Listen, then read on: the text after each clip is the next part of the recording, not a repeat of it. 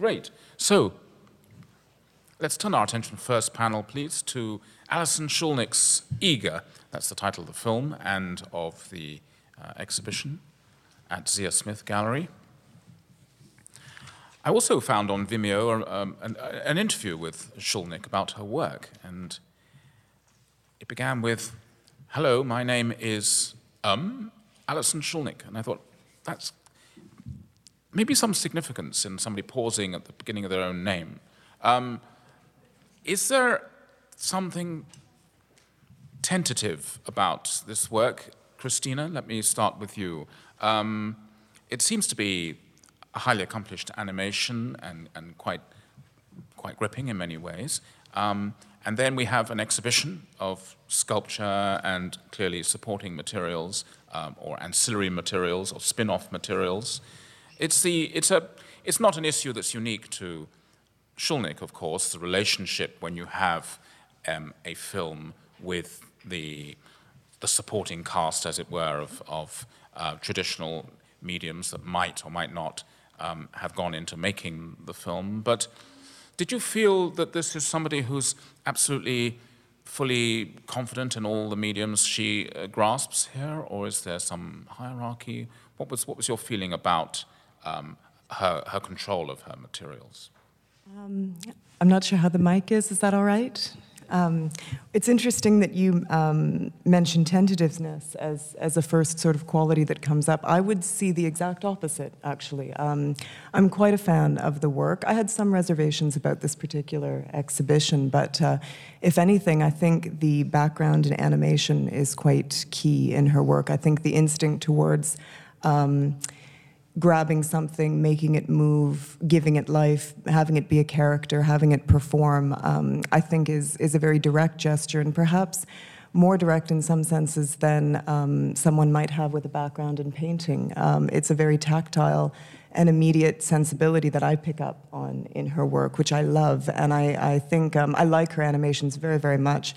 I like her paintings more. I was very disappointed there was only one really big painting in this show, because I do think that the freedom that I see in the animations carries over to the paintings. And I think it's quite rare to see painters that have a real freedom of application and a kind of, again, the instinct towards animation leads to very interesting situations in the paintings, to my mind. Hrang, would you say that animation leads, that animates? Is there a hierarchy of materials, or do you think did the exhibition and its installation provide a happy meeting of these different expressions? I mean, I have to say, I think the animation was certainly my favorite part of the show. I think it's really developed. I think it's interesting. I think it sort of helps me understand her painting more, and I do like her painting. I'm not a big fan of her drawings. They're kind of all right. They seem sort of like quick thoughts or something. And her sculptures don't really do anything for me, I have to say. I feel like they feel a little dead, if that's the right word. But there's something about them that I don't think delivers what you see when you see an animation by her. And I think the animation, in a lot of ways, I mean, I sat in there and I kind of got lost in time. It's 8.5 minutes, I think, something like that. And I got lost in time because there's this element that sort of, entrances you. And it's like this really beautiful rhythm that she has. And even like the fact that she interspersed it with the photographs of flowers. I mean, it's done in a way that you're kind of like, it shouldn't, I don't know if I would have done it but somehow she makes it really work, Yeah, it's a very painterly animation, isn't it, Christian? Which is not a totally unfamiliar thing to us. We have the very draftsmanly Kentridge, and in fact, countless sort of animators who exploit the sense of the painterly. But did you feel that? What do you feel is the dynamics between the static works and the film in this show? I want to answer your first question. Yes. I think it's a fantastic show, and I think her I don't think she's tentative at all. I'm with you, Christina. I think she's the opposite of tentative. She's in fact baroque, which I think sits particularly well with me, especially after having gone to see one of the shows that we'll talk about later, which I find very mannered. In fact, I think a lot of the work that's sort of out there in galleries these days is very mannered, and this comes off very, very differently, very energetic, obviously. I was not familiar with, I mean, I knew that she made animations. I hadn't had the privilege, and I mean that because I thought it was terrific. I think it reads really well, even on this screen, to be perfectly honest with you. The one thing I found lacking was I wanted more. I wanted more screen. I wanted it to look like Stan Douglas's movie over at Werner. I wanted that size. And I think it would have worked really, really well if it had been that size. And that's obviously sort of an issue of resources and not necessarily her resources. But I think the movie itself, the animation, what is it? Claymation modern dance really is essentially sort of what it is. The scoring was great. Apparently, it took her 13 months, they told me at the gallery, to basically do it. So this is her production for a year, which might resolve the mystery as to why we have so few paintings. Of the two paintings that were there, I actually liked the little one better, not without not liking the big one.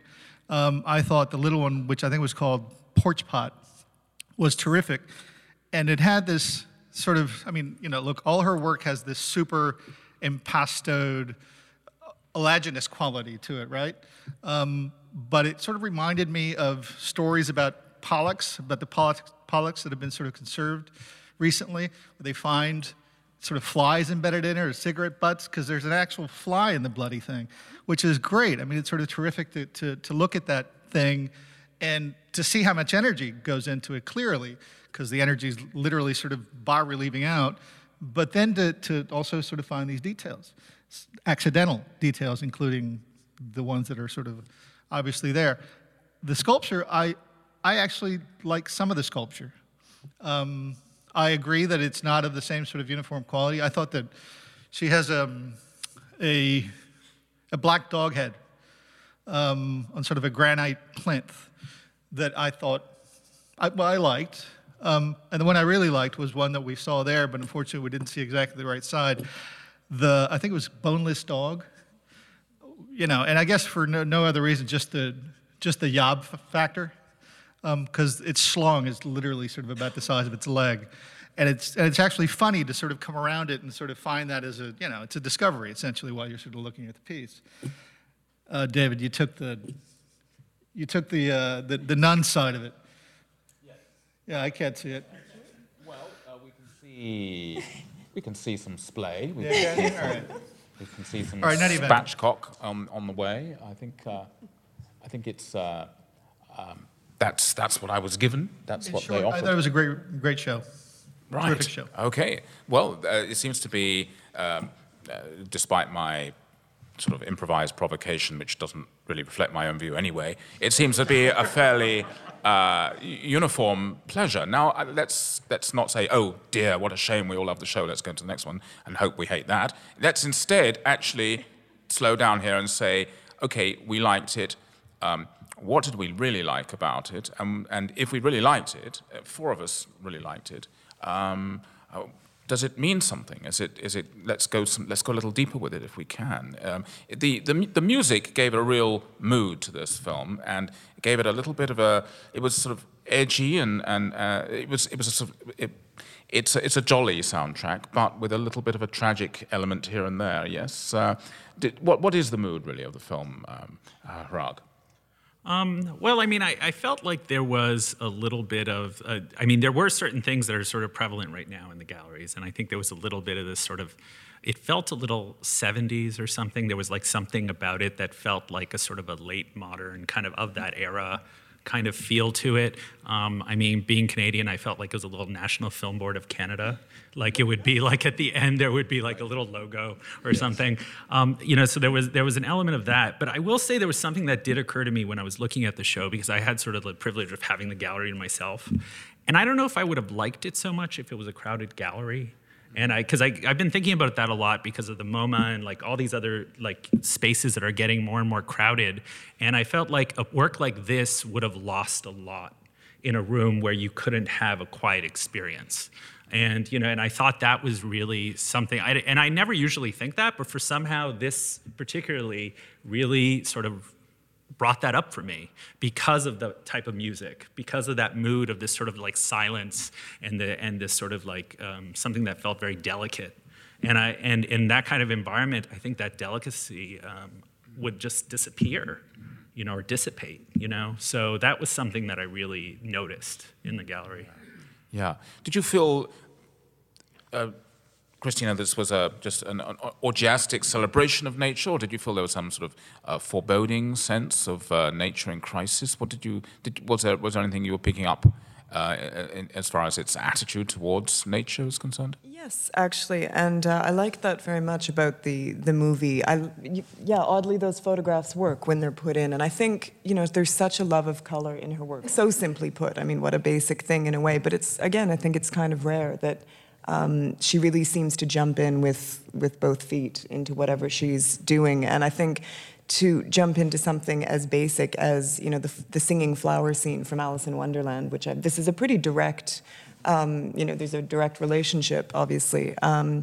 To jump in and to the exact same mood, not even trying to alter it. In the original, of course, when the flowers start singing to Alice, in the book they talk, but it's the same mood. It's both wonderfully exciting and a little bit scary, and I think that's carried over, pitch perfectly through the film.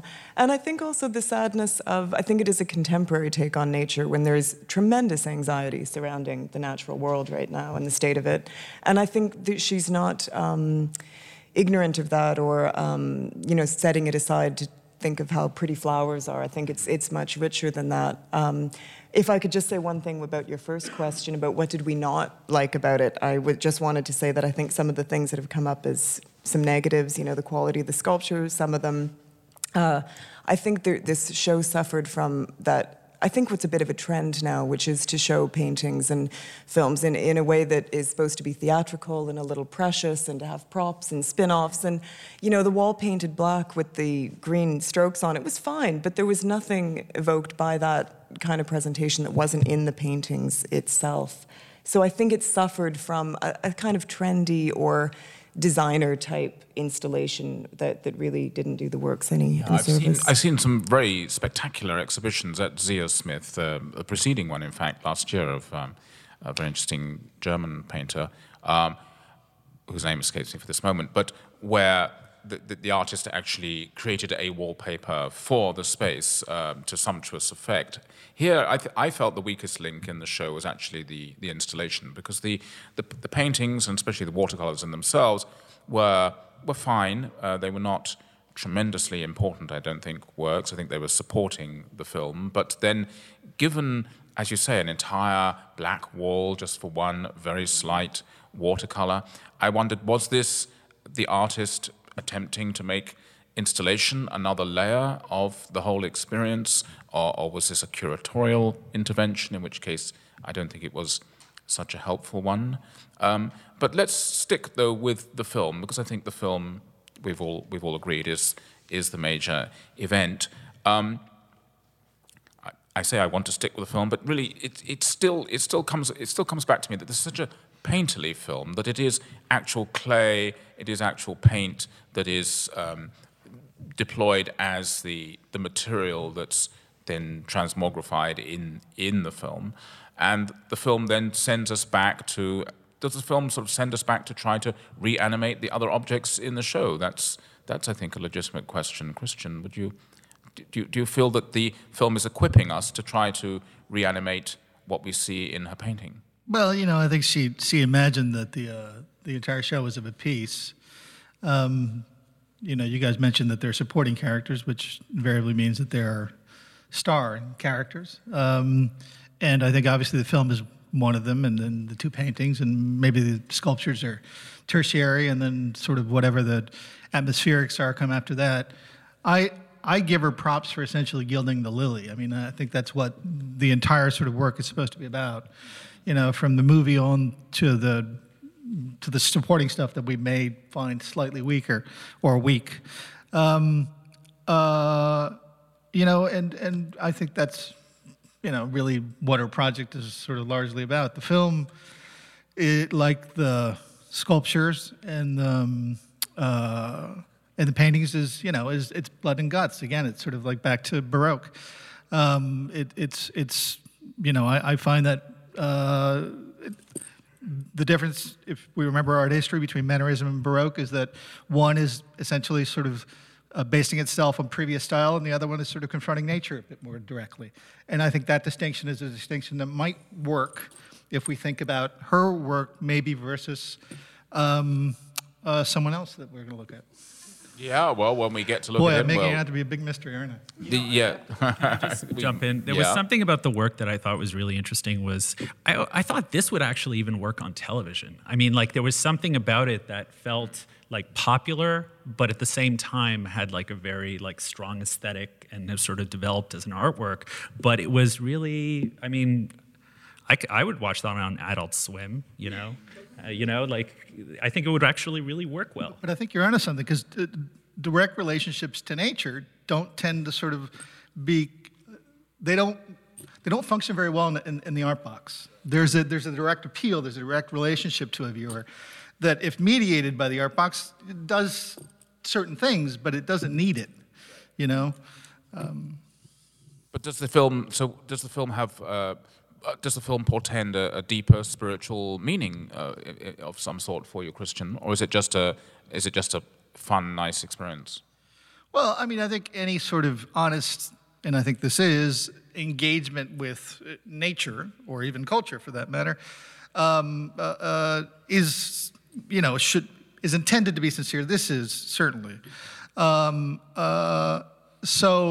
I don't know if I can sort of parboil something, down for you in terms of an actual sort of line, but because I don't think it's there. I think it's too multivalent for that. But there's clearly sort of a connection to, again, back to, I don't want to repeat myself endlessly, but back to a more primary relationship, say, with a subject matter than, maybe other work that's out there. Yes. Yes, please. Excellent. I really liked what you said, and I like the fact that you used the term blood and guts in relation to this, because one thing that I think the reason I'm drawn to her work in part is the implication it has for figurative painting and figurative work right now. I think she's very much an artist working from, the inside out. Again, maybe what you're saying in terms of a kind of sincere, direct engagement with nature and with the body. And I thought those little figures she had choreographed were fabulous. I'm not always sure about all of her central figure choices. I mean, a sad clown is questionable, I think. But I do think that she's really working with how do you think about the body and how do you think about characters and people and living things, doing things in paintings. And I don't think we see enough of that. So I think she represents some nice possibilities for figurative painting. Yeah, I must say, when I saw the film from the beginning, I was discombobulated slightly. I thought, well, are they actual dancers there? And I had to watch it a couple of times to really get that it actually was merely clay. That it was so.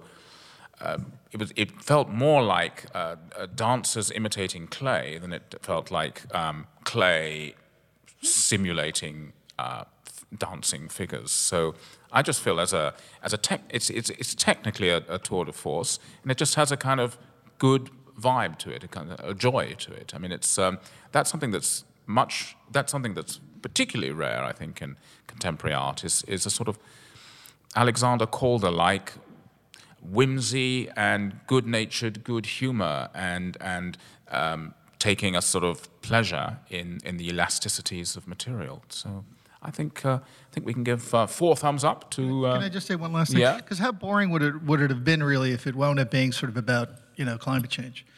And I totally agree with you that essentially the joy, the pleasure, the evident pleasure that's there, both I think in the paintings and particularly in the video, is really kind of ultimately what it's about. And for me, it was terrific. It was so terrific to go. I was really sorry I didn't go last week, so that I wrote about it.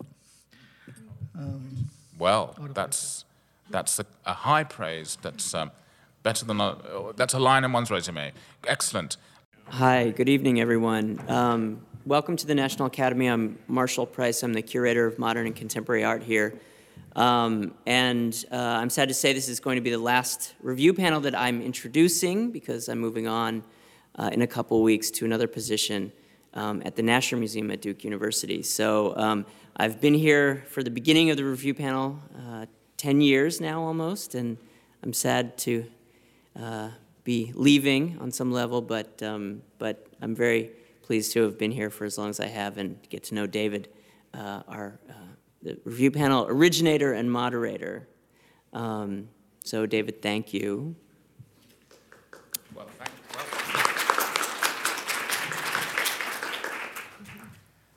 I think the thanks are to you, Marshall, for really bringing the contemporary spirit to this venerable ancient institution.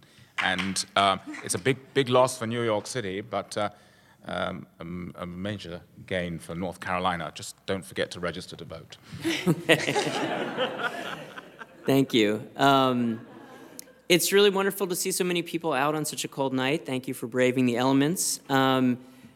We would like to thank New York State Council on the Arts and the Department of Cultural Affairs for helping to support the ongoing programs here at the Academy. And I would encourage you to try not to miss the final days of See It Loud, the current exhibition that's on view. Sunday is the last day, so I hope that you'll come and see it if you haven't. It's a wonderful exhibition of overlooked and underrepresented painting from the 60s and 70s to today. So please come and see that if you can.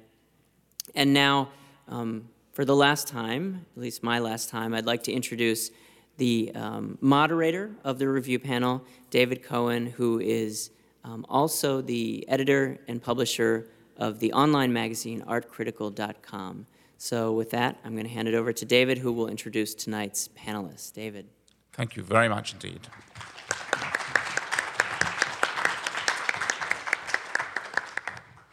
And allow me shamelessly to extend my own Marshall's gracious introduction and say of myself also that I'm the curator of an exhibition currently showing at the Sorsha studio, Come Like Shadows, for which a panel has been organized taking place pre-Super Bowl on February the 2nd, co-moderated with Thomas Noskowski on the subject of, the title is Fixes, Fixities and Fixations on Moving Moments and Screen Icons, with four of the artists in the exhibition, Angela Dufresne, Ina Swansea, Dawn Clements, and Duncan Hanna. Details to be posted at Art Critical. It's going to be my pleasure in a moment to introduce this evening's panelists. Tell me, who is here at the review panel for the first time? Anybody?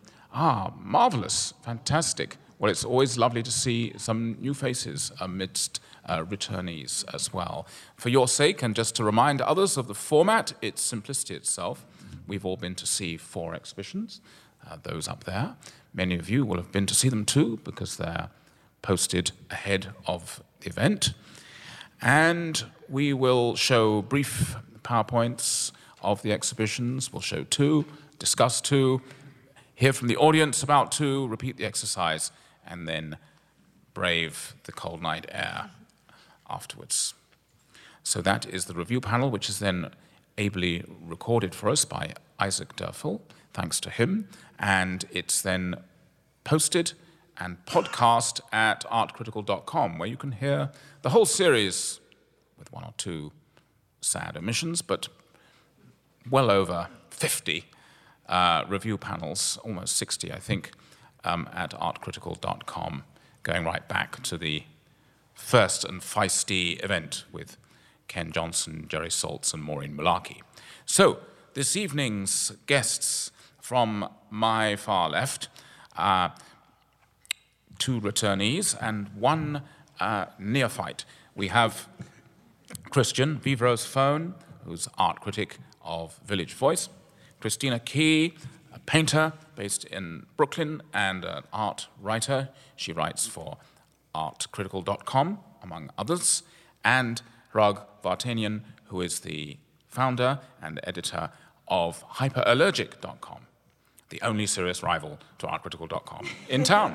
So, ladies and gentlemen, please welcome a distinguished panel.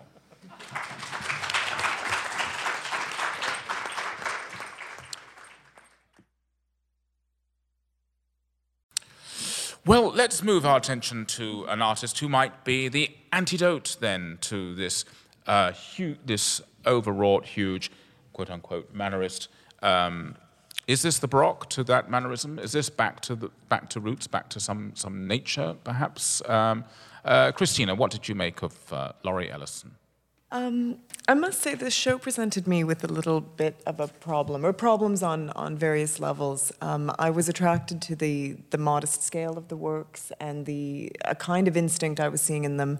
I didn't know the artist, and so I just saw the works as they were, and I assumed they were sort of a young Bushwick artist doing kind of what you might call a kind of easy abstraction. That's what I thought I was seeing at first, just by seeing the works. And I was a little biased against the doodles, I have to say, or the doodle references. It seemed to me that there was an aim towards a meditative quality, or a kind of field of concentration built up through repetition in these works, when in fact a doodle is, of course, a sign of lack of attention. And I've never been a fan of doodles. I mean, it sounds weird maybe as an artist, but it's a lack of attention towards what's going on. And they tend to also be a lack of attention to what's going on in the hand. It's very hard to sustain the quality of line in a doodle. James Sienna might be able to pull that off, but I didn't feel the kind of interest or tension in these works that I wanted to. That being said, I definitely spent more time with them, and this was one of those occasions where reading around the works ended up being very fruitful. I hope it's okay to say I was very moved by a lot of the writing surrounding the works and what people had seen into them, and so it caused me to revisit them, and I think they have great qualities. When I went back, I was also led to an essay by Mira Shore about modest painting, saying a lot of ideas we might be familiar with, that there always needs to be space for people who are trying to capture maybe not the grandiose, but the small and the straightforward, that there's room for that. And so I think it led me on a very interesting kind of trek through this, and it became clear that this artist and her ethic and her way of working represent something very valuable to a lot of people. And I'm a big believer that it's not always the works themselves, but it's the effort of making the values. Yeah. And so it was an interesting situation for me, this show. Great. Well, I'd actually suggest that within your critique, the beginning, the first part of your critique, are actually the ingredients for an appreciation, and that often the best critiques do that, and that's why artists, that's why good, intelligent artists like to hear intelligent critiques, because often the critiquer puts forward those ingredients, because what you're kind of saying is they are provisional tantric, and I think that's actually totally their intention. I think she's within her private space, both the intimacy of the space where they're made, but the intensity of the space of the small page. They have that. That's a reconciling the mystical with the doodle, the sort of the tentative, unfinished quality with something some sort of insight. Would you go along with that, Hrang? Yeah, I mean, the thing about Laurie's work I really love is when she doesn't let your eye rest, and she sort of has these different this different tension that goes on. I'm not as big of a fan of the ones that have clear focal points. I think that sometimes is a little. I think it shows a little bit of the cracks in the pieces sometimes. But I think a lot of her work is related to the page and into like books, or there are all these sort of like small formats, almost the size of a book. So I think there is an element of that and that intimacy and all those issues. In the past, whenever I've seen Laurie's work, often, if anything, the installation suffers sometimes from issues of scale with other works. So I'm always glad to see her work alone, because I feel like often she's placed beside a lot of larger work, and it sort of loses a little bit because it has trouble competing with other work around it. And I think that's where it's like, you're stuck in a book and you're sort of in that little world, and you need to be like in her world to kind of get that. And what about when her own work is placed in conjunction with each other. When, for instance, in fact, a funny thing happened when we were looking at the PowerPoint, that I realized we were creating an animation of Laurie Ellison when we had the color variants of the same format. Is that a problem, or does that work? I mean, I think it works. I would like to see her work outside of a white box more. I have to say, like, I don't necessarily think her work is as well suited to a white box as other artists, and I wish that was something she would explore more, because I almost feel like it would be a great book. Like if she were to print a book of her images, I think it would be gorgeous, But in the white box, the scale, particularly, at least at Mackenzie, the ceiling is fairly low, so it doesn't feel like they're lost. So I thought it was actually one of the best installations of her work I've ever seen. But scale is an issue for me, looking at something on a wall. Right, it wouldn't work at Petzl, I think you're saying. Right, yes. Exactly. Okay. Christian, is this the Baroque antidote to the mannerism of Guyton? No, but I think it sort of stands on its own. This is probably the work that's farthest from my general interest of all the shows that we saw. But but clearly there's more than a little something going on here. They're sort of very meditative. Obviously, someone mentioned the word doodle, and that's sort of of principle. Interest here. I'm trying to remember the line without looking down at the paper, but I think I'll have to. But Raphael Rubinstein's description, hypnotic geometry, which makes sense, particularly for me, since I think I've seen a lot of her cohort showing in Brooklyn early on. Mentioned the obvious sort of point of reference is Sienna, who I think manages to make every single, at least for me, make every single picture count. Every single picture for me of Sienna's, not every single one, but most of them tend to have a certain kind of push and pull that is often sort of tremendously dynamic, really urgent. With Laurie, some not so much. Yeah, the relationship to drawing is pretty obvious in large part because the drawings are there for you to sort of make that relationship visible. I probably was more a fan of the works. The color wheel works left me slightly less satisfied, or significantly less satisfied than the works that again had that push and pull and that sort of had sort of a more dynamic relationship, the figures to each other, the entire figures to the painting in general. The scale is obviously important. Seeing something that intimate is a relief after seeing something like Guyton. I wish I had done it in that order. And I didn't. I feel that James Sienna is, I think, sort of the elephant in the room with any discussion on Ellison. So I think it's perfectly appropriate that you've brought him up. It makes you appreciate. I like Ellison's work a lot, but it certainly makes you appreciate that with Ellison, her size and her scale are in complete harmony, as it were. And whereas with Sienna, he works on that small size and invests a tremendous scale. You could take a James Sienna and put it on one of the walls at Petzl, and from about 6 feet, it would totally hold it. He has that magic density and luster, a bit like, I would say, Elizabeth Peyton in Figuration, where countless imitators, it just dissipates. But with Laurie, she's not James Sienna, but she's Laurie Ellison, and that's cool. That's okay. She's the other extreme. I mean, somebody like Stephen Westfall is playing with a very similar vocabulary often, and he uses size.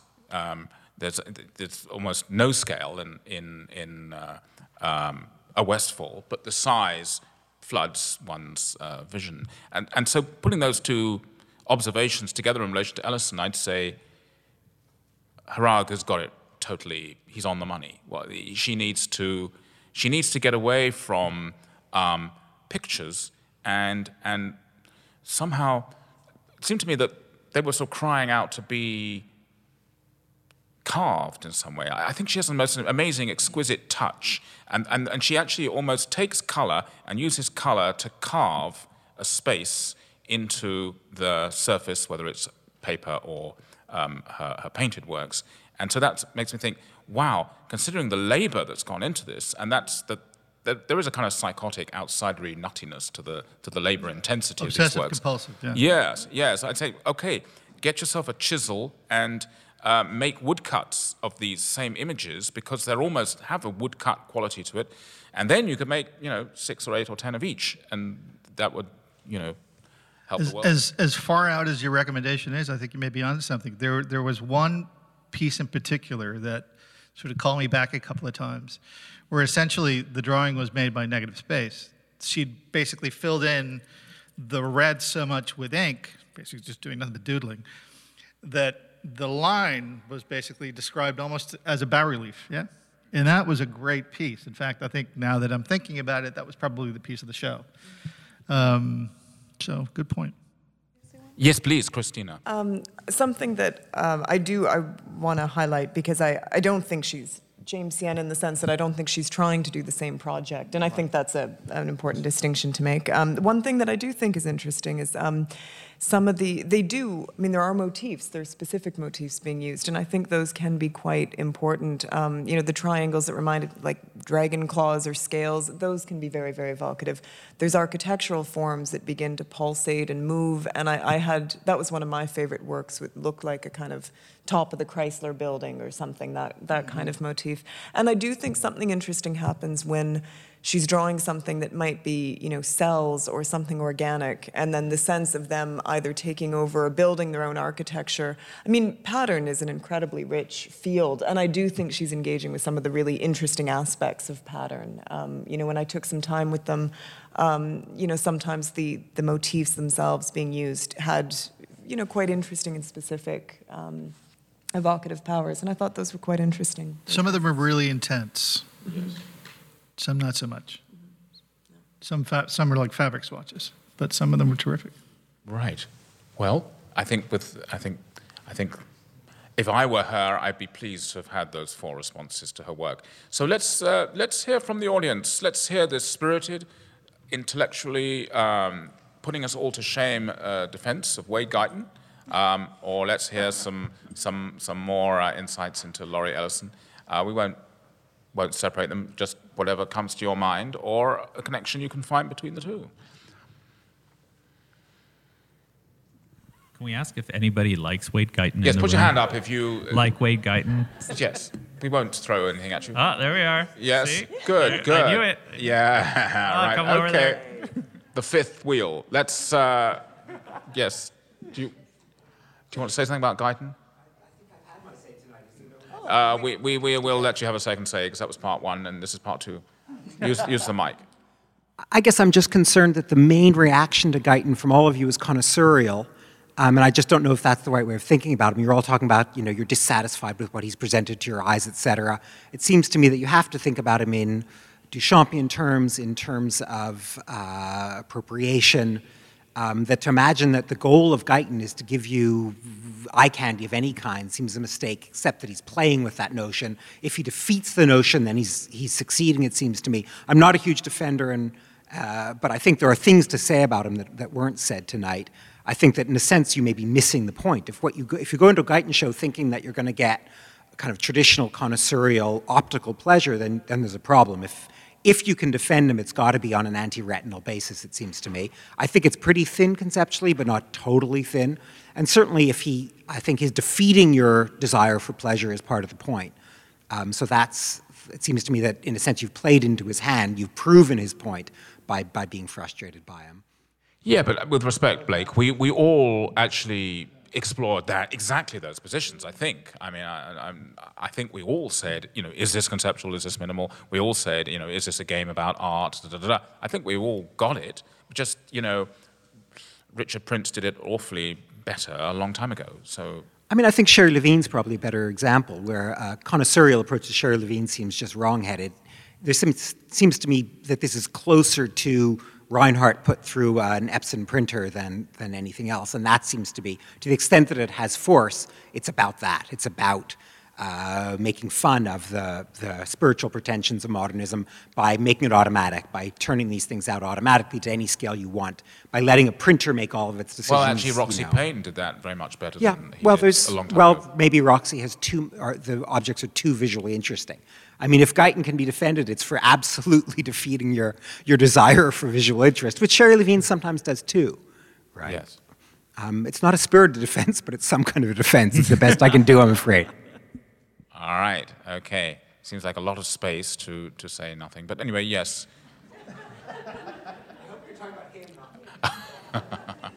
This is about Laurie Ellison. I just wanted to say that I couldn't quite understand why, but I loved much better her work on the note paper, and it almost felt like she related like to manuscripts, illuminated manuscripts, and I felt that when she painted, it didn't quite have the same effect, like she was wasting her time of the real things she does. Like it's more related to stitching or to some.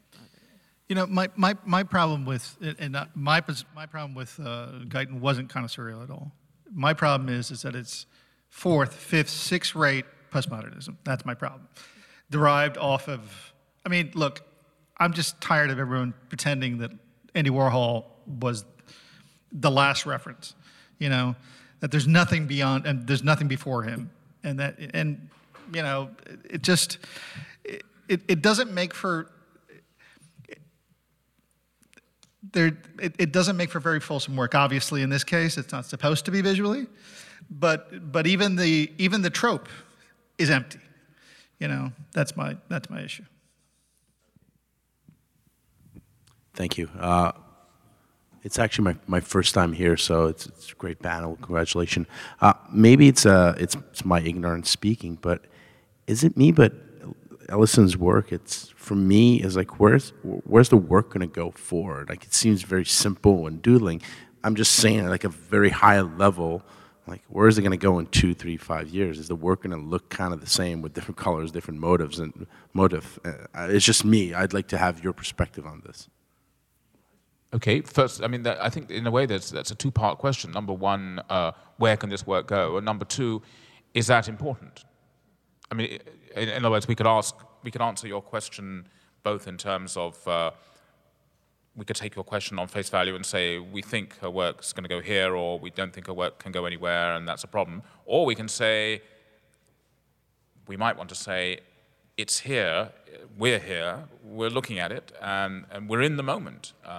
But Christina, what's your response? I'm intrigued by that question, actually, because I think that's part and parcel of the idea of modest painting, in a way, or certain types of painting that really sort of begin with and end with either a simplicity of application. Even though it's very ornate, it's kind of a straightforward approach she's using. So I was actually thinking similar things, but I do think that at their best, these drawings, and the writing really attested to this, so that interested me, that they stand for states of mind and states of consciousness of the artist. And I think what the aim of the simplicity of the application is really to capture that as immediately as possible. So in terms of change, that if it works, if it keeps going, then the changes will be absolutely parallel or attached to or hitched to her changing states as a human being. And that's good art. I mean, if that really happens over an artist's life, then I think that's pretty wonderful. So I think that's the kind of project that's en route there. As to what it would look like, I'm not sure. But I do think there's an interesting element to your question. And she's a mid-career artist. She's not a young artist. So she's been basically doing this sort of involuted work. I like your use of the word parallel in terms of where she might move. She's been at this for a while, and I think she'll continue to do very similar kinds of work, unless David can convince her to basically sort of take up a chisel and a hammer.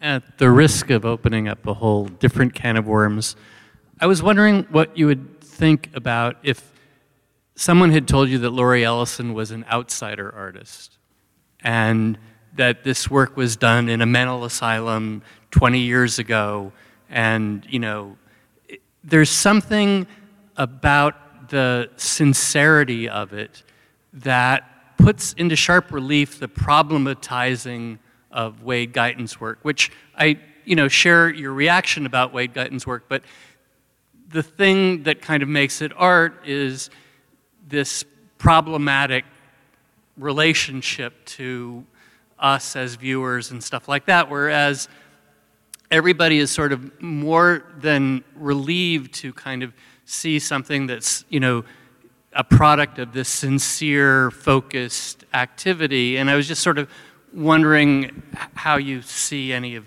those things in relationship to each other. I think it's a very, very, well, I think it's a very good question, but perhaps others do too. Hrang? Go ahead. Who wants to?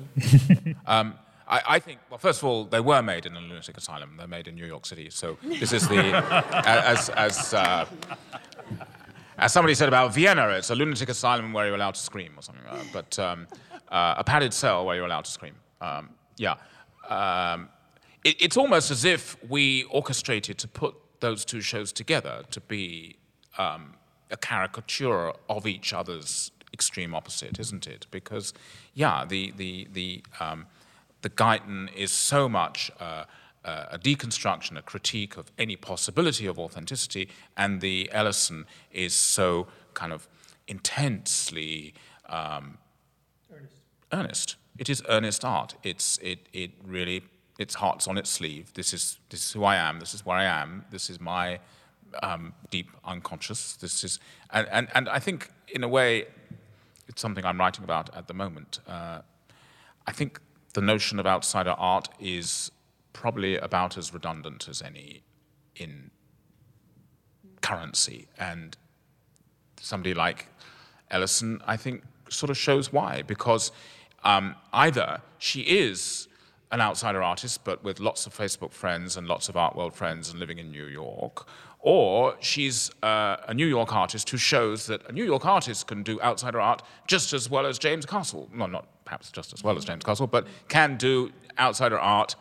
You don't have to be deaf and dumb and living in Idaho to make outsider art. You could be living in New York and represented by a nice gallery on the Lower East Side and make outsider art. So goodbye outsider art, let's just look at the art. That's, I think, where one would go with that, and I think that's what one wants to do anyway with James Castle, just look at the art. I don't think it looks like outsider art at all. It's the whole format is just too clean to begin with and too purposeful. But I see where you're going in terms of sort of what's inside those little boxes, yeah.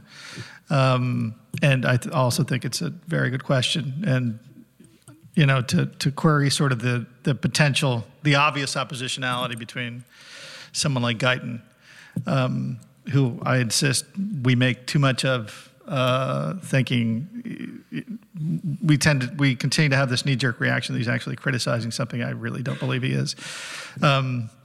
It's the same as sort of taking Damien Hirst at his word that he's also criticizing the art market by manipulating it. Ellison's work is clearly of a very different kind of. It's a very different stripe of art, literally, and it's very sincere, and I think that is to a certain degree refreshing. It's likely never to be sort of foisted onto the art world as the newest thing, at least not in this variety. And that's probably okay. I think that's probably all I have to say. I don't know. Yeah, I agree. I don't know whether it's outsider art, but I could see like an affiliation with folk art, in a different kind of way. Like it's almost like if somebody was creating needlepoint professionally and then decided to start drawing, I imagine they kind of would look like that or something. You know, there's this kind of pattern to it where someone's sort of out of their comfort zone but still creating something that's sort of interesting. And about the Wade Guyton, I mean, I'm just going to jump in again and say, another kick. I mean, just, you know, there's a lot of energy placed on this idea of critique in the art world, and I think in this case, there's just way too much backstory to get the critique, you know, and it's just at that point, it just runs dry in my book, because if you really need to know all those things about the work, that to me is not that interesting. Yeah, I mean, the critique at this stage should be of the critique rather than of the perennial target of the critique, which is retinal pleasure, or okay, we got it, thanks. You know, let's have a critique of Richard Prince. Let's have rather than. We got the memo a while ago, right? Yeah, I think we did. Okay, ladies and gentlemen, see you all in March. Bye.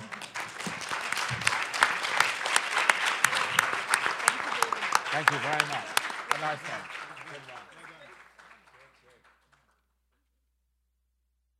Let's move on, and Christian, I'm going to start with you because I think you're the one who can probably fill us in best. Can you just describe to us with Thomas? Yes, with Thomas. Let's actually get the battleship up there. Just, if you would, without offering a critique or a defense, if you could just describe to us some of the background, the intentions. What is this show about? I think it's sort of about problematizing photography, even though I'm not sure he would necessarily even put it that way. All the photographs are very large format, which isn't clear from the JPEGs or from that, and they require quite a bit of manipulation and at different stages, or some at one stage and some at another. There are a couple of pictures that are really about sort of taking day for night kind of situations. Old sort of film term where you basically sort of photograph or you film something in the daytime and then you basically go back and either do post-studio mucking around and make it look like night, or you do it in a film where essentially sort of it looks that way, tungsten or something else. Some of those are quite impressive because the level of detail that you get from those night images, is, like I said, pretty impressive. Or you get very prolonged exposures, sometimes several days of exposure, if I remember this correctly. Or you get a lot of, as it were, post-production, which this picture apparently, not apparently, it has tons of, though it doesn't look like it to the naked eye. I can explain more, but maybe I'm going over. Should I explain what the exact sort of like? Yes, give us an intimation of it. Right, so he made up this project about camouflage, which used to basically protect ships during World War II and after from being torpedoed in the high seas, right? And, so the people, including a couple of vorticists, apparently were brought into the British Royal Navy to design designs that would freak out whatever the German U-2 boats that were out there trying to sink them. And they came up with these designs. Apparently, that design doesn't exist anymore. He went out after looking for those designs, or looking for boats where they existed. They no longer exist. So he found a boat that would have been one of those commissioned with camouflage. I think, if I remember correctly, this is in Lake Michigan somewhere, and basically in post-production applied the camouflage to it. He also sort of applied a different mountain range to it in the back. The thing that looks like a shore in the front really isn't a shore. Essentially, it's it'd be kind of cheap to say it's Photoshop, except for when you actually look at the thing, it gives no evidence of the stitching that you would imagine that Photoshop sort of gives you, right? You know, I think my tendency is to come at photography that's digitally manipulated and imagine that I'm going to be able to see right away where the stitching is, you know? And in this case, you just don't see it. And that's fairly remarkable. It's remarkable. It's interesting that we're looking at a second exhibition now, one following on the heels of the other, where we are marveling and seem to be enjoying the tours de force, and yet what's getting lost here, and whether you call it mannerism or Baroque is an interesting distinction. But we're losing, aren't we, some sense of truth to materials? I mean, both artists are pulling off sort of spectacle for us. They're playfully kind of tricking the eye and delighting us in the process, it would seem. But am I the only Puritan here who sometimes yearns for art where the actual material process is very evident and sort of maybe more honest? Hrang? Well, I mean, what was it, a few years ago, I was doing some research on Thomas, and I have to say I really enjoyed the show up front. Yes. Like, I'm going to show my hand and say out of the 4 shows, I think it was the strongest as a unified show. But he showed with Jeff Wall, and I think that kind of gives you a sense of what we're dealing with here in this terms of a staged scene that's supposed to get at a deeper truth. And I mean, I think it's pretty clear that something is staged in the photographs, even when you don't realize how manipulated they are, because I think some of them, especially the night scenes, have multiple exposures. So there are these things that go on. So you can kind of tell because the light's not quite there, and there's like, and I think that's actually something else with Alison's show that I never brought up, was the fact that there's something about the light in her work that I can't put my finger on, but doesn't feel natural. And I think this show has a similar ethereal quality about it, where the light seems off. And it's either things are sort of too bright or too dark, or where there's a funny relationship where things flatten out a little bit in some places. So, I mean, I don't mind an image being manipulated. In this case, I think that staged feeling comes out. I think obviously it would be a problem if he was saying they weren't manipulated, but I think that's actually part of the sort of the surprise. And I have to say the display in the big gallery at Mark Strauss with the light, walking in was, I think, as good as it kind of gets when you're walking to a gallery and you see those big photographs. I mean, I think it was really beautiful with the light. Yeah. Christina, are you troubled by the? It seems to me the heavily staged quality. Mentioning Jeff Wall is right on target. The artists who came to my mind was Gregory Crutzen. These Gregory Crutzen, but without the action. They seem to be to me very heavily orchestrated experiences, orchestrated but without a finale to me. Did you get the same kind of positive feedback from these as Hrang and Christian? Yes, yeah, very much. And I wasn't familiar with this artist's work, so it was a wonderful surprise, this show. I agree, I think out of all 4, it was probably the most coherent and the strongest show I've seen in a long time, actually. And no, I'm not the least bit troubled by the orchestration. If anything, I think it's central to what the work is and what it does. How it operates, what it's meant to do, and I think it's an incredibly powerful mode of addressing many things at once.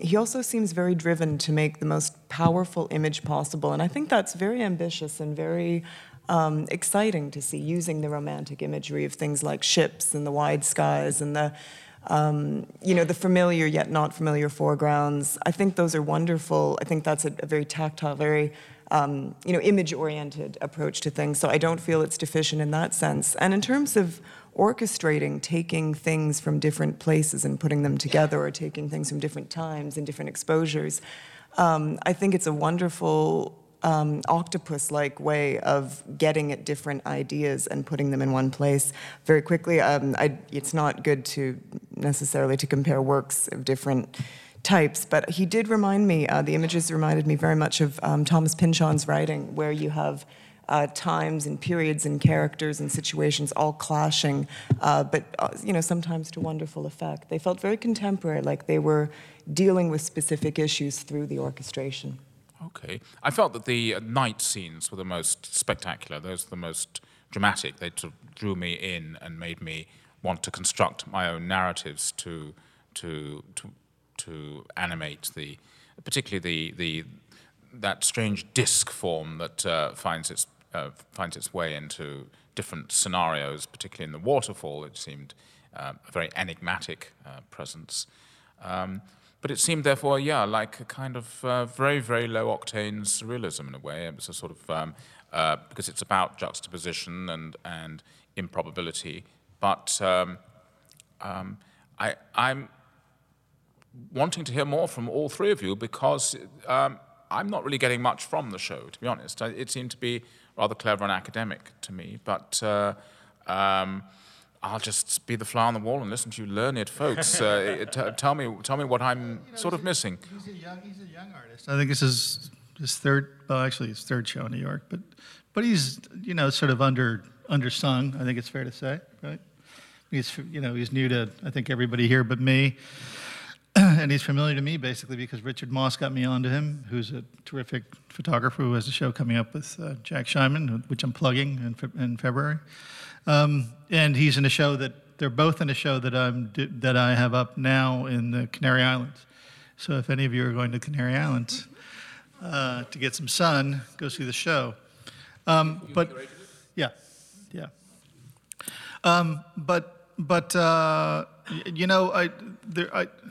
I did a piece recently about Alex Prager, the show that's up at Liebman Maupin, for which I hunted down a couple of Vimeo interviews that she'd done. She gives quite a good interview. She seems very sincere. She's very cool. And she said something in one of those interviews that really sort of stuck with me, and that is that when thinking about photography, she manipulates quite a bit, yeah? In fact, I think a lot of her work really is in post-production. As much production value as her work has, I think the post-production is even more important. And she said something like that basically, people should find a different word to describe what she and her sort of age cohort are doing, by which I think she didn't actually say age cohort, but young photographers, people under 40, yeah? Because it's not photography anymore. It's something else. And I think that essentially speaks to the liberty with which I think someone like Thomas and Alex Prager dig around with not just Photoshop, because Photoshop is a really kind of harebrained idea. They're far more sophisticated resources that they're mucking around with to basically change your idea of what images look like. So I think in a sense, there's a possibility of looking at, in the glass half empty version, of this work as work that is not speaking truth to materials. But in the glass half full version, David, it might very well be that there is the beginning of a conversation about truth to materials, because the materials have changed. The materials aren't simply the stuff that's coming, the light that's coming through and registering on the film. That's actually not the material anymore. The material may be what happens when that image gets in the computer and the way you start mucking around with it. Yes. Well, then I'd want something more, as it were. I'd want something more marvelous or something more intriguing. At the moment, we're sort of just playing on the grave of empiricism, as it were, because it's the first look is, oh, these are straight black and white photographs, and then one discovers, and then one thinks, and one is disconcerted, and one is edged a little bit further. But sure, I mean, we I think are all grasping the new reality, which is that post-production, that Photoshop, etc., has taken photography sort of away from science and back into printmaking. And so it's less about the shoot and more about the print, which for art people I think is great. I love it. Or to take a word out of Disney, Imagineering, really. I mean, that's kind of what it is, right? I mean, Let's also just point out that a photograph is still not reality, right? So there's always, so it really, I think the artists like Thomas are really just sort of highlighting the fact that it's still kind of a, you know, a momentary fiction, and you know, and it's still staged, and it's still just a moment of a much bigger story, you know, and one of the things, if I'm going to give any kind of critique to the show, I thought, for instance, the dark photograph with the tires, I thought was sort of a nice study, but I don't know whether I thought it was as complete a work as the others. You know, it felt like more of a test with dealing with the different blacks and the different composition. That's the one work I was singling out as the most redolent of a scene. I know, I'm trying to start fireworks right now. Okay. I think maybe the next show will do that for us. Don't worry. Don't worry about the fireworks. Hold them back. Yes. But then the other one was also the other dark photo with the waterfall and that wheel. Yes. And I never understood why there was a photograph of the wheel on the back of a truck or whatever it was. Yeah, because that made no sense to me at all. I mean, it was sort of interesting because it kind of quoted the way in the other room there was a piece that quoted, but there was no, and even when I asked the gallery, they had no idea. You know what? I've seen that picture for about a year now, and I've had exactly the same problem until I saw the picture of the waterfall, and I had somebody next to me basically explaining it to me. The contraption, the fan, as it were, that was attached to that, you know, little tractor, was made essentially to go in the waterfall to mimic a drawing. I don't remember by whom now. If you're in the audience, please remind me what the drawing is, Robert. In any event, it's an 18th century drawing. Yep. So he wanted to recreate basically that image, and it's recreated in the image of the waterfall. In the other one, he's basically just sort of testing it out, literally testing it out, right? So I'm with you in thinking that image and possibly the tires are experiments, which leads me to, again, say that I think where Thomas is at is literally at an experimental stage of mucking around with these new devices, with this new pseudo semi-form, with this form that has yet to be named. Yeah. Well, the mucking around is what I like, so he should muck around some more. Right. Yeah. Okay. Christina, you enough mucking around for you, or?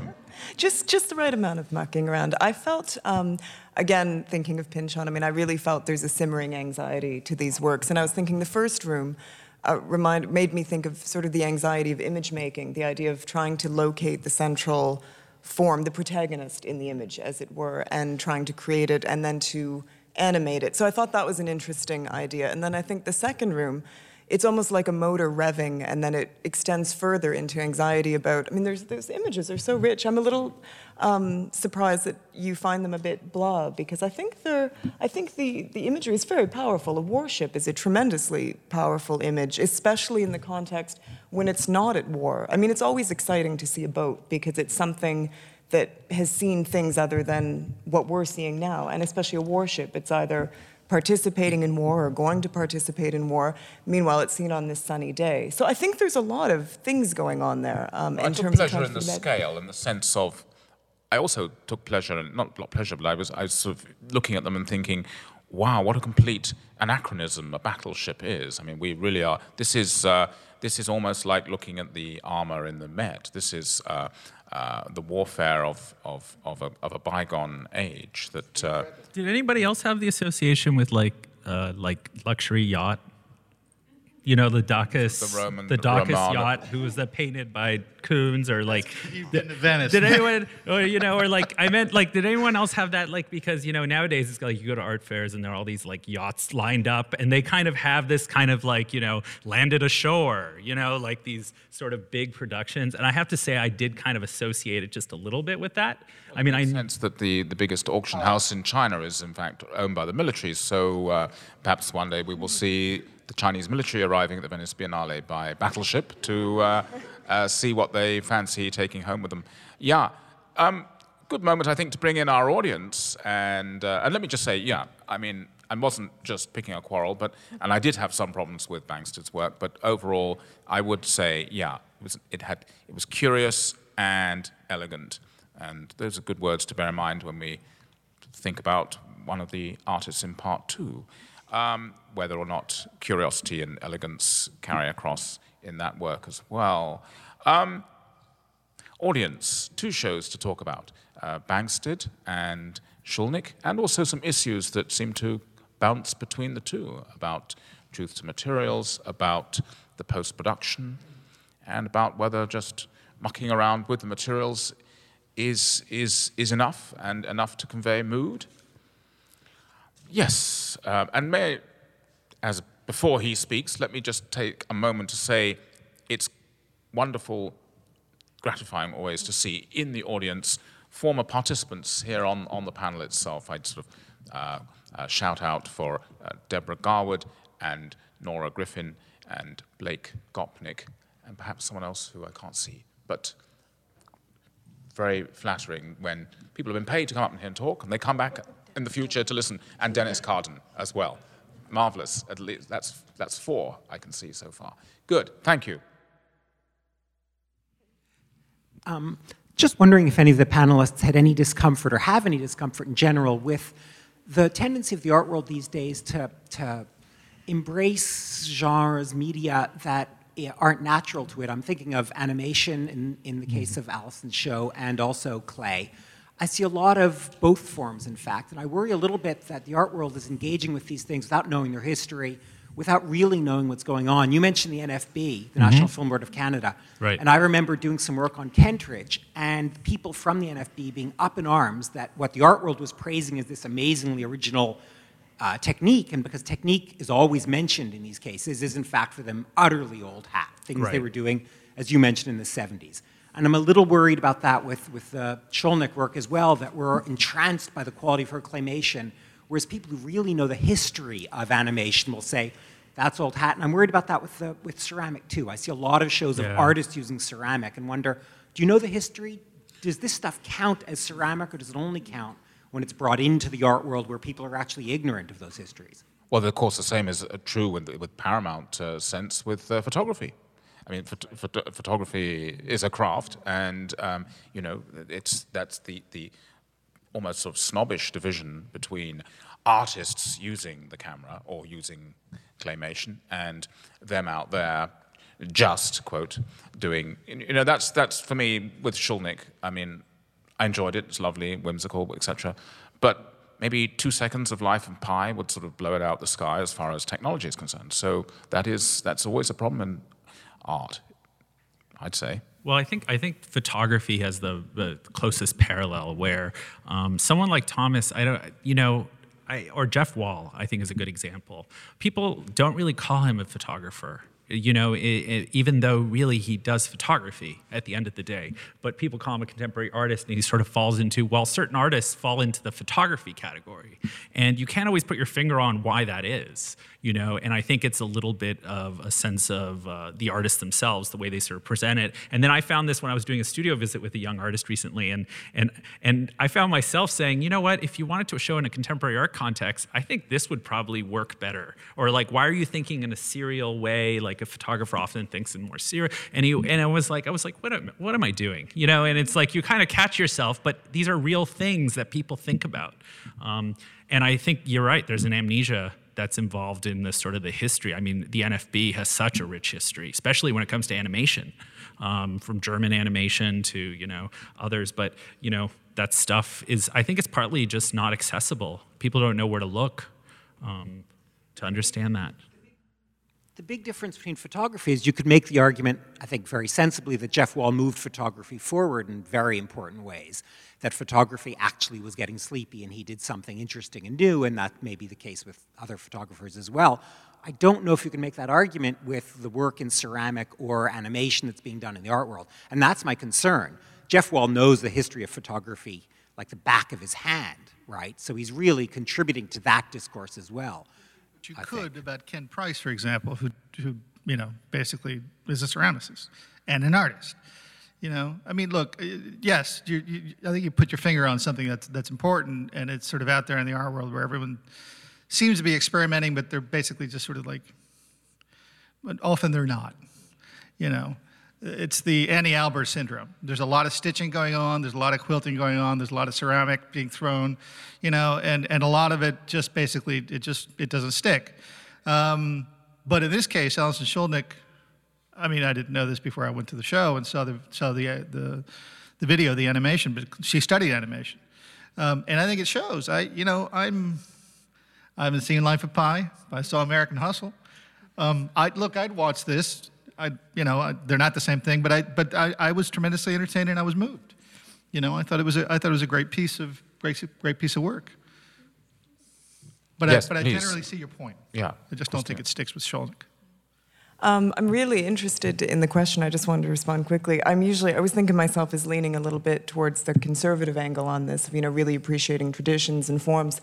But I have to say, I think that, whatever medium an artist chooses to use, if it works, it works. And I don't think that a lot of artists are interested in advancing necessarily. I think that might be a big difference. I don't think Alison Skolnick is trying to advance animation. I think she's very aware of the history, but I think she's being intentionally nostalgic with those old claymations. There's a wonderful essay, very quickly, by Merlin James from years ago. I think he gave a keynote address about how painting, and I love his work, I think he's a wonderful painter, should be seen as separate from so many other media in galleries. And it's a wonderful essay. The thing is, it's so well argued, but it still doesn't quite work. The fact is, we do see all of these things in galleries together. We see photographs, we see installation, we see painters trying, to do a pot, or we see, I know a painter who joined a dance group briefly. Wasn't the most successful venture, maybe, but people are trying things, and what works, works, and what doesn't. But I'm not sure that I share the anxiety that traditions are being disrespected or yes, not and followed. especially I would be worried for an appreciation of Kentridge if one has to go to the National Film Board to see whether he's moving it forward or not. I mean, if Kentridge isn't moving animation forward, he's moving drawing forward, and he's moving, looking at the world and thinking about history and thinking about nature forward.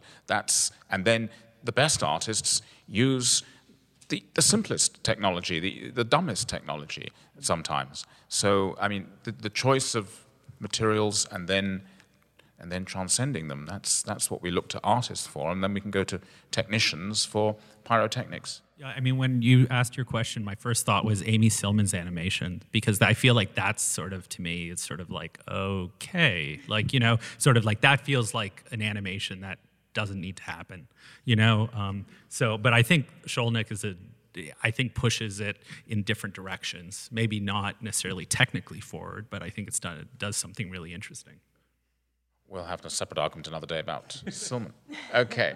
Yes, there's some other hands going up around the sides. Kathy. I have so many comments, I'm going to try and focus. So I think for me there's a few issues. One being that we're evaluating works that are in Chelsea galleries and I think Lower East Side Gallery as well. So we've already set a bar, a standard for each of the artists that are being shown. They're not obscure, they're not, hidden creating artists. And I think that does affect, when we look at work, how we evaluate it, because there's already been a stamp of validation.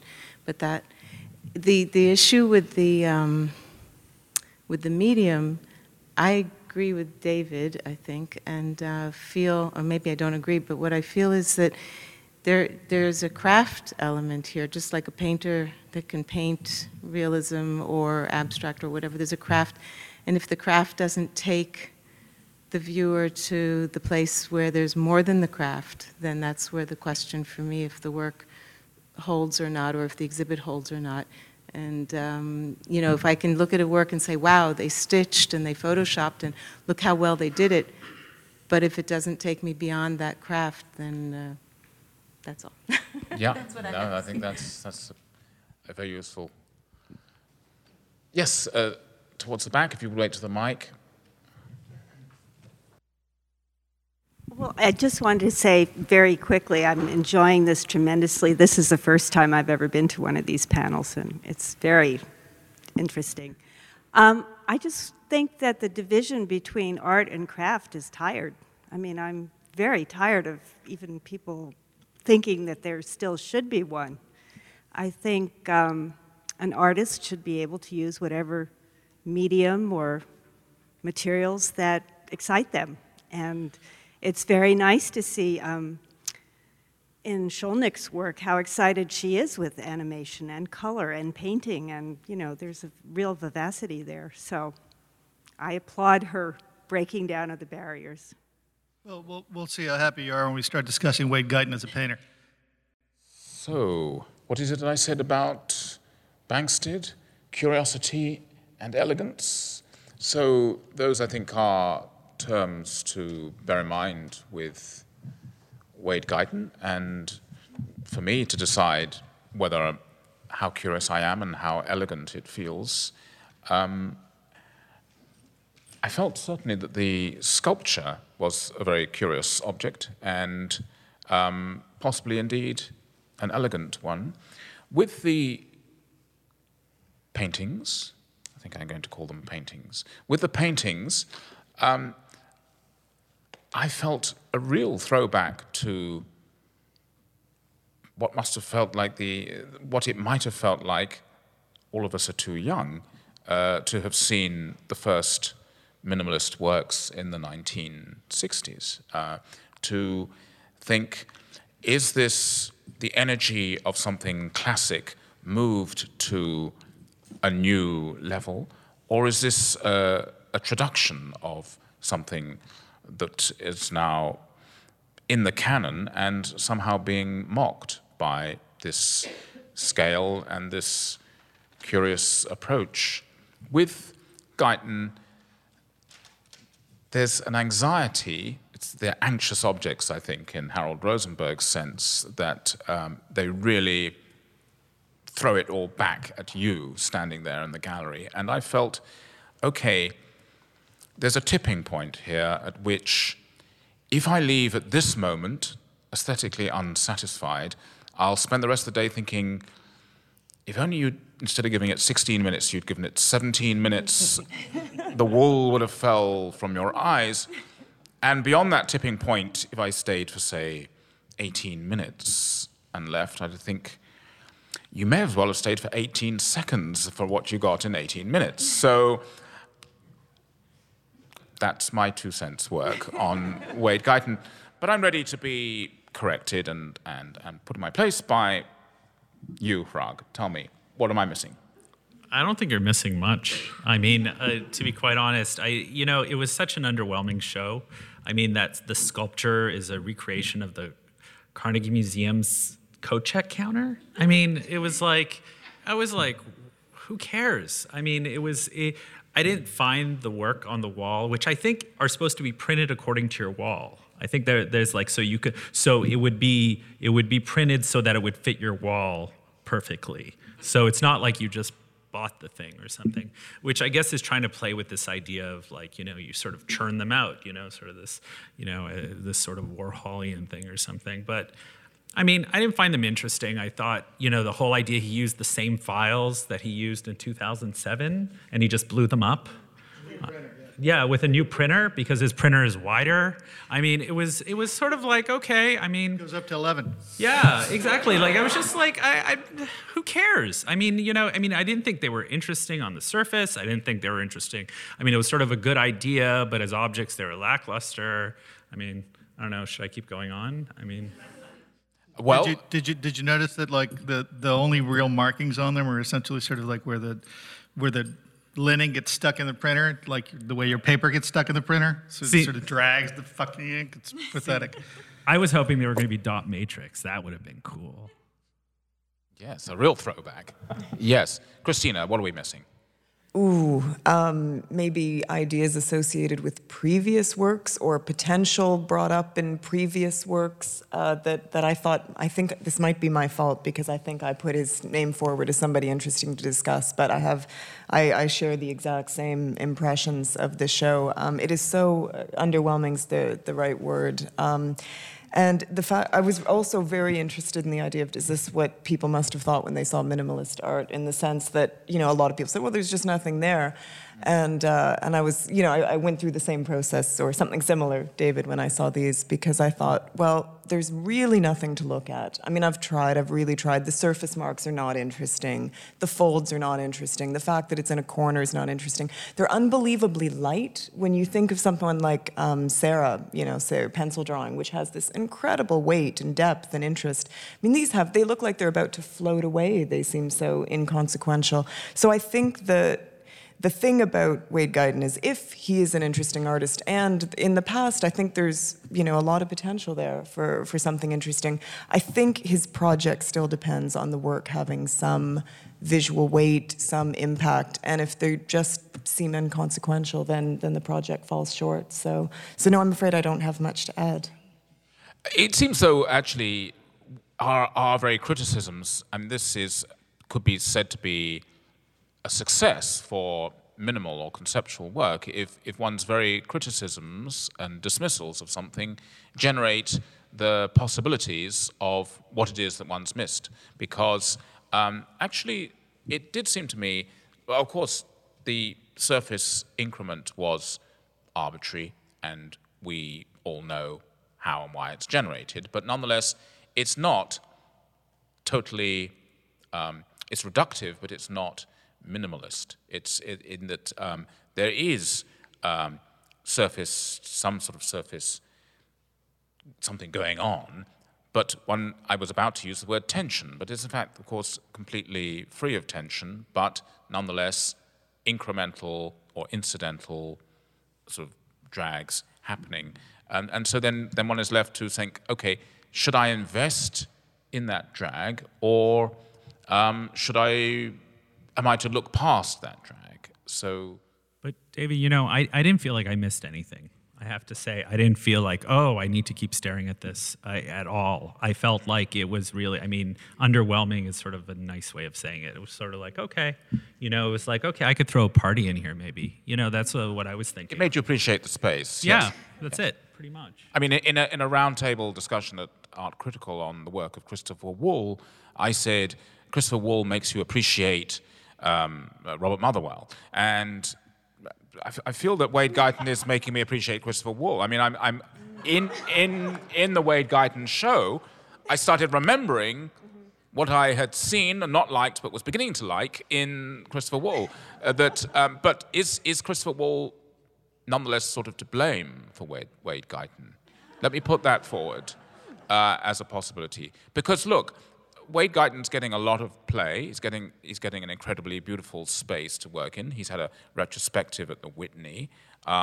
He's got auction records, I guess, to go with all this endeavor. He's got Jerry Saltz singing his praise. Who is to blame if we're all dissatisfied, Christian? I'm never, in a certain sense, it's like the subprime mortgage crisis. We're all to blame. I'm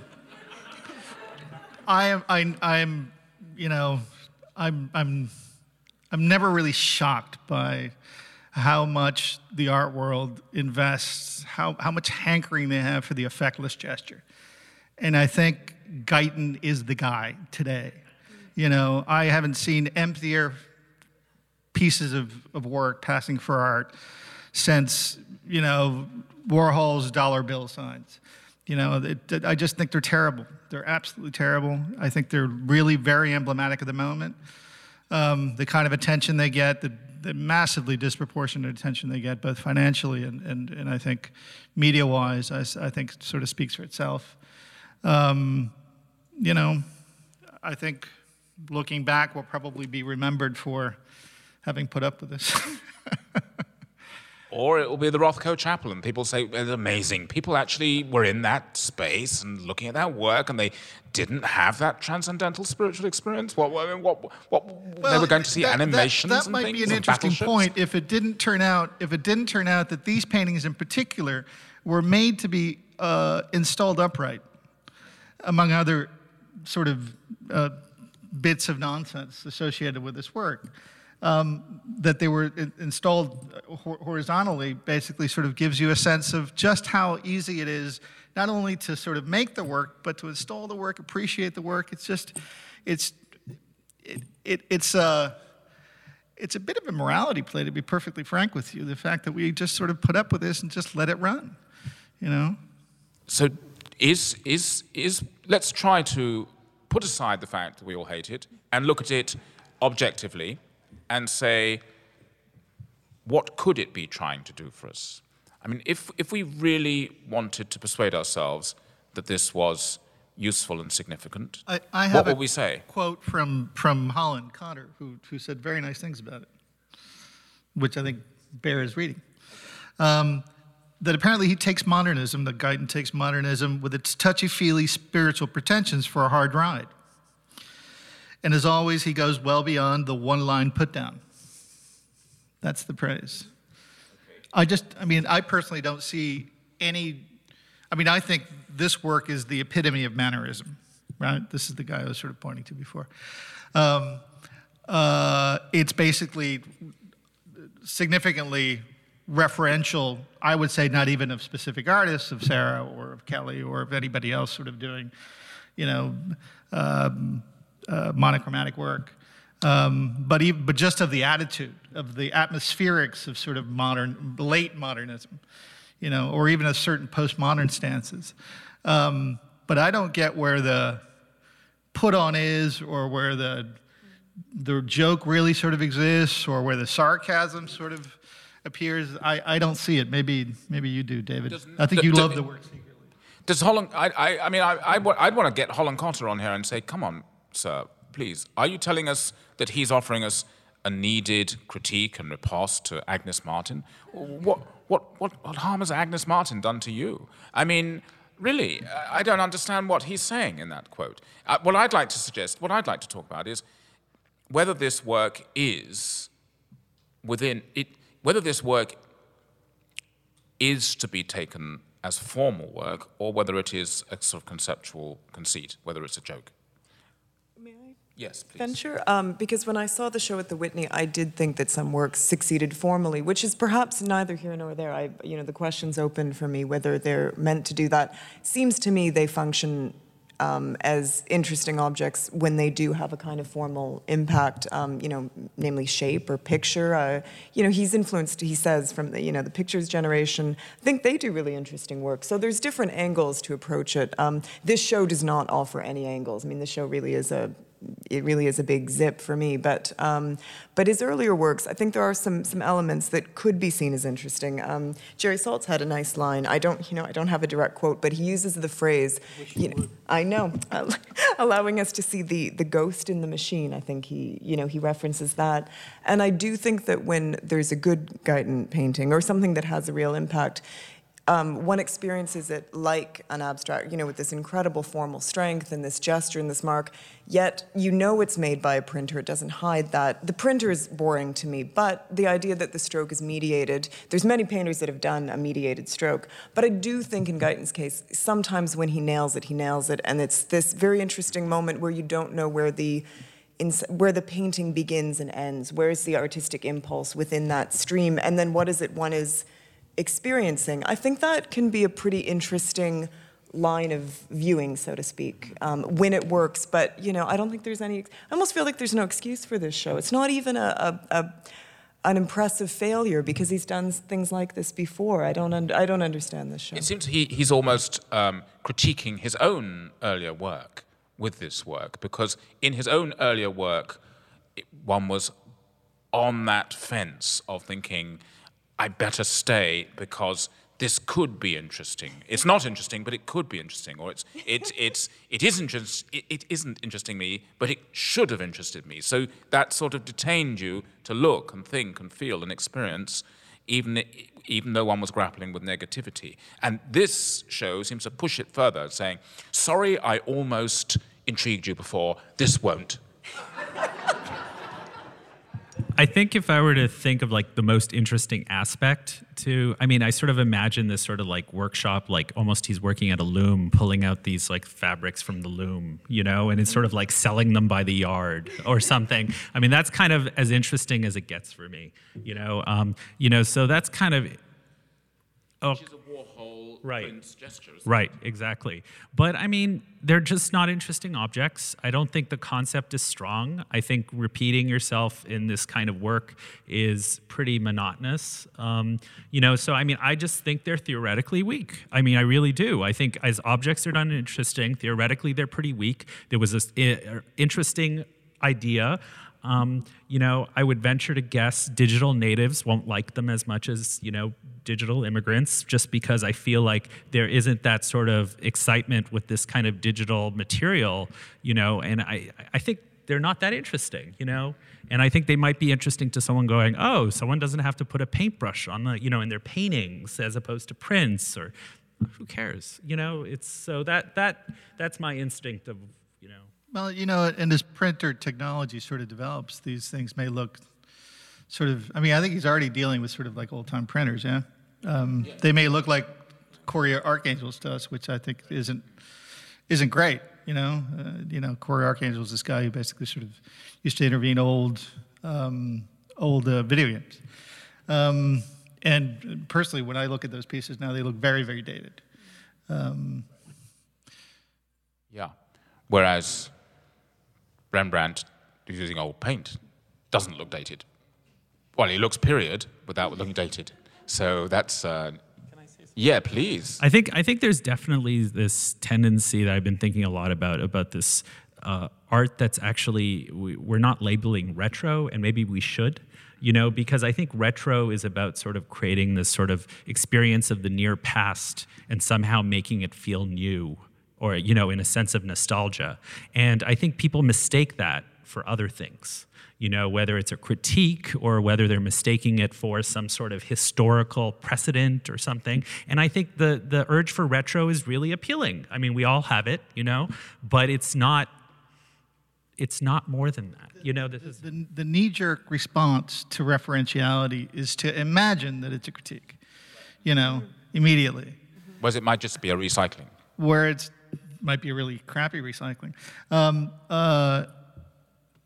And what you call retro, I'm sort of calling mannerism. It's basically sort of the same thing. It's, and I think it's sort of all over. I mean, I think Blake mentioned the way it might be all over in some kind of new version of Bauhaus experimentalism, and I think he's right about that. And I remember this sort of coming onto the scene with the Benami Biennial, where they actually sort of like talked about, and I'm trying to remember what they called it. They didn't call it ultramodernism because that would have been too smart. They called it personal modernism, something like that. So that everyone sort of got to apply their own sort of subjectivity to this thing, which is obviously sort of by definition a universal movement. That's sort of totally sort of oxymoronic, right? But I think that's essentially what we're seeing. We're seeing sort of a real development from that sort of breakout moment to now, because that's basically what's in the galleries, and particularly I would say, or at least in my experience, all over the Lower East Side, even more than Chelsea. That's sort of what passes for the new, sort of by definition, right? Yeah, I feel like I want to put up a bit of a defense of mannerism, both historically and as a possibility for contemporary art. You've bashed on about bad mannerism, good Baroque all evening, Christian. And if I really gave you a choice between a Caravaggio and a Pontormo, would you really take the Caravaggio home? So, apples and oranges. Right. I just think that mannerism was, firstly, meant a lot more than simply I totally agree with you. Recycling. So, but also, I would also say that. Sure, it's always going to feel refreshing to have authenticity when one is overwhelmed by critique, referentiality, and recycling and art about art. So you agree with that? So they are the easiest target. And yet, a lot of the greatest art is art about art, does make copious reference, does distort fractionally what we're kind of used to give us something unexpected and new. So let's just be very art historically cautious before sort of writing off the impulse to move things forward by critiquing and playing with what comes from the past. We'd lose most of Picasso if we did. Oh, God forbid I should do that. Yes. But I mean, you talk about the best examples. I mean, I think in some ways, you should compare the weakest of both movements. And I think weak Mannerist works are much worse than weak Baroque works. They tend to be really, really didactic. How many Spanish churches have you been in recently? I still think the Mannerist works are worse. I mean, the really bad ones. I mean, I think they become really schlocky and they become like really stiff, in a way that at least Baroque has a little bit of something in it. But well, yeah, Mannerismo has suffered from the fact that the word is then applied just as the word academic. Mannerism, academic, at their very best, are as good as any other movement, but the words then lend themselves to, we used to use the word academic, then we started using the word Mannerist. I would just say... even back in the day, it wasn't exactly a compliment, so, Well, okay, but I think for the sake of Ingres and Pontormo, we should be more careful when we say academic or Mannerist. That's all I'm saying. But also, the point I just made about, the strong possibility for richness and humor and imagination and moving it forward by stepping back is always going to be there. And so that's probably what was going through Wade Guyton's mind, that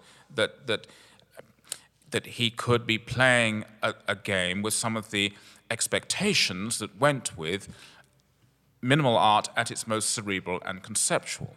So, I mean, is he in a way kind of another side of if I put forward an artist who is kind of the complete opposite of Wade Guyton, but in the same territory, it would be somebody like Rebecca Quaitman, who's very much takes us back to the energy of that primary moment of playing with concepts of conceptual art. And but she's lively. She's a good egg. We like her. She's doing something good. But actually, if one really reduces it right down, there is a comparable energy, but negative or positive, in the way that those two artists play with the minimal and the conceptual legacies.